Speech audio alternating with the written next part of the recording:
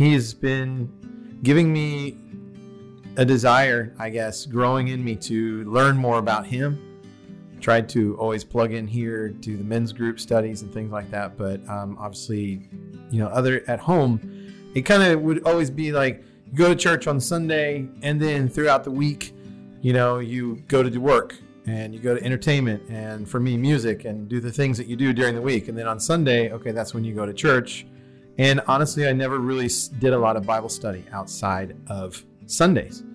This summer, when we were at home a lot for the, started in 2020 with the pandemic and being told to be at home virtually and all that, I really, my wife has always done the at-home study.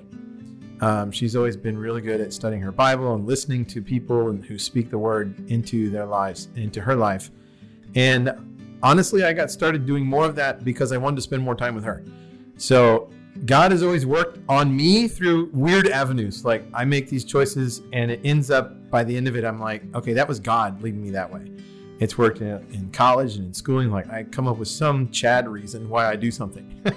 And then I see later that, wow, God was guiding that decision.